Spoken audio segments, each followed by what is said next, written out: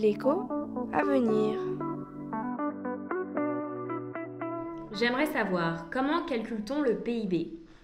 Bonjour Julien, aujourd'hui je te retrouve pour parler du calcul du PIB. Pour calculer le PIB, de quelles informations a-t-on besoin?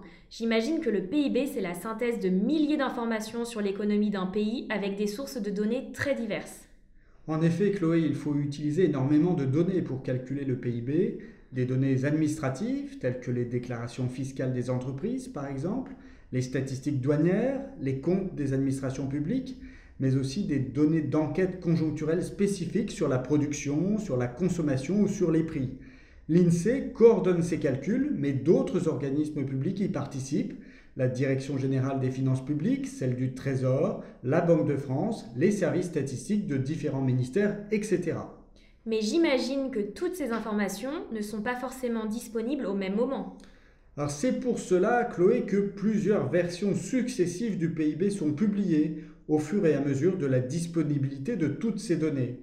Au départ, le PIB d'un trimestre est estimé seulement un mois après la fin de ce trimestre, mais la valeur définitive du PIB n'est connue qu'au bout de 3 ans. Et cette organisation est-elle propre à la France? Est-on sûr que ces statistiques sont bien comparables d'un pays à l'autre?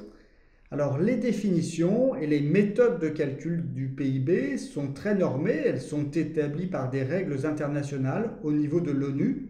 Dans l'Union européenne, la définition est même détaillée dans un règlement dont l'application est contrôlée par Eurostat, l'Office européen des statistiques. Dès lors qu'il reste dans ce cadre, chaque pays s'organise pour calculer son PIB à partir des sources de données dont il dispose.